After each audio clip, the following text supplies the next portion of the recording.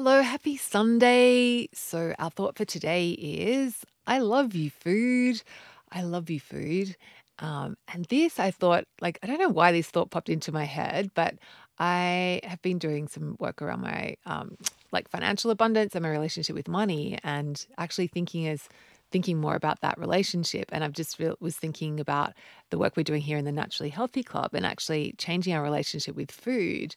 And what a beautiful thing to do is to actually remind ourselves, and actually talk to food in that way that we want to have that loving relationship with food.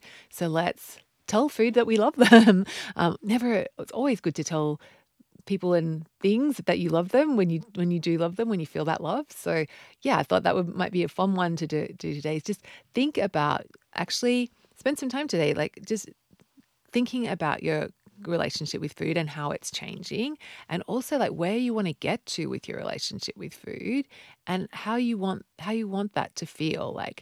It might not be loving, maybe it's I like you food or I respect you food, that's up to you, but being intentional about what you want that relationship to be can be really fun. And yeah, so I just thought let's throw it in there today.